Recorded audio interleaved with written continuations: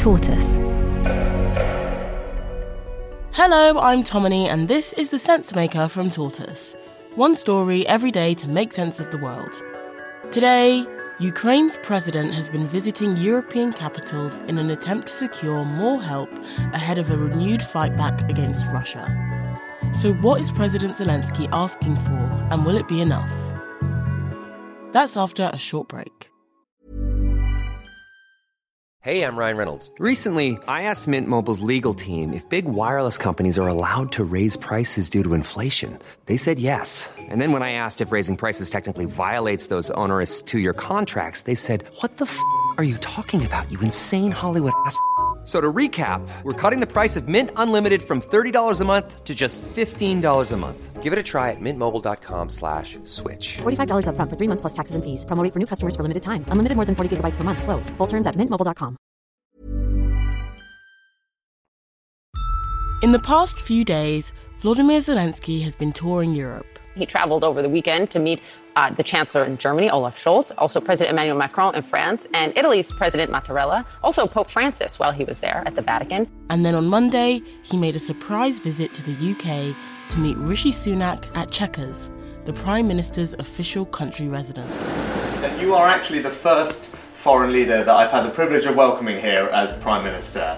Your leadership, your country's bravery and fortitude are an inspiration to us all. I look forward to us discussing what more we can do to support you and your country.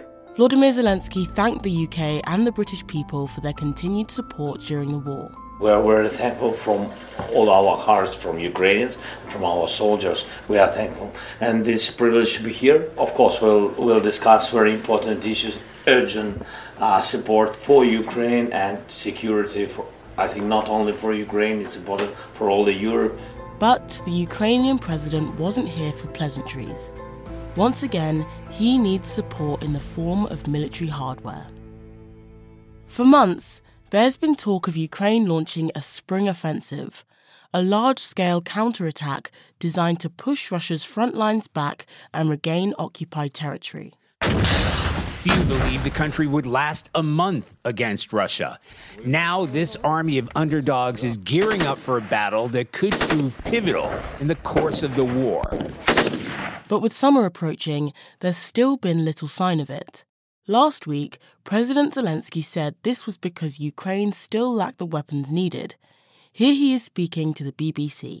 Mentally, we're ready. In terms of how motivated our military are, we're ready. In terms of enough personnel in our brigades, we're ready. In terms of equipment, not everything has arrived yet.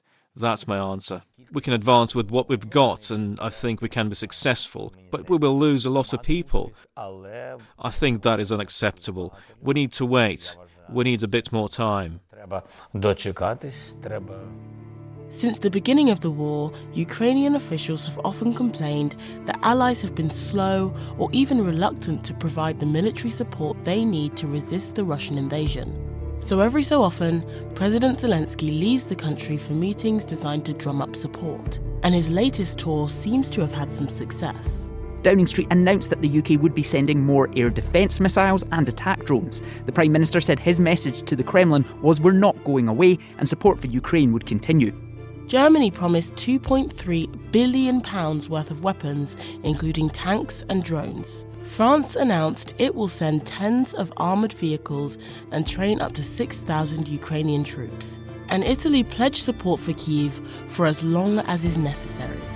But if Ukrainian advances in the spring offensive are widely regarded as vital to winning the war, why haven't Western leaders given much more military support to get them over the line? Hey, I'm Ryan Reynolds. Recently, I asked Mint Mobile's legal team if big wireless companies are allowed to raise prices due to inflation. They said yes. And then when I asked if raising prices technically violates those onerous two-year contracts, they said, "What the f*** are you talking about, you insane Hollywood ass?" So to recap, we're cutting the price of Mint Unlimited from $30 a month to just $15 a month. Give it a try at mintmobile.com/switch. $45 up front for 3 months plus taxes and fees. Promo rate for new customers for limited time. Unlimited more than 40 gigabytes per month. Slows full terms at mintmobile.com. Russia has been waging war on Ukraine for over a year, and each time President Zelensky has asked for help from his allies, his demands have largely been the same: more military equipment. And each time, European leaders did provide increasing amounts of help.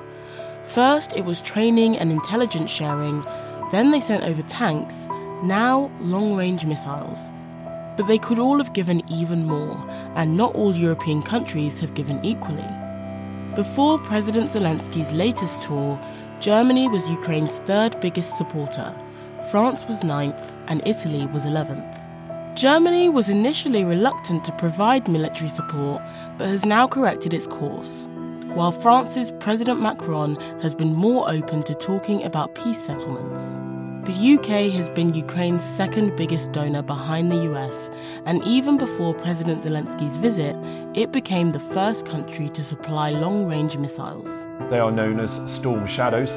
They have a range of up to 560 kilometres, that's about 350 miles. Well, they were designed to target infrastructure like command centres or bridges or other strategic targets.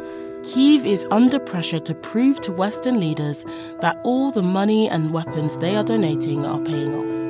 If the latest counter-offensive fails, President Zelensky is all too aware that some Western leaders might encourage him to negotiate with Moscow, and that's something he wants to avoid at all costs. Thank you for listening to The Sensemaker from Tortoise. This episode was written and mixed by Rebecca Moore. While you're here, I'd like to tell you about the Tortoise Journalism School. It's a week-long intensive learning experience that gives aspiring journalists access to senior editors and experienced reporters in Tortoise's newsroom. Successful applicants will have the opportunity to pitch and write stories for Tortoise, take part in editorial meetings and public discussions, and see how our journalism works. You don't need any formal journalism training or experience to apply. For details, head to tortoisemedia.com/tortoise-journalism-school. That's tortoisemedia.com/tortoise-journalism-school. Tortoise.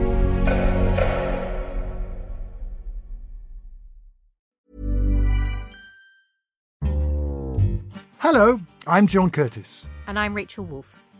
This week on Trendy, the monarchy. A year after the coronation, and as King Charles returns to work, what do we think of it? And how has that changed over time? To listen to the episode, search for Trendy on Tortoise News wherever you get your podcasts, and follow the feed to make sure you don't miss an episode.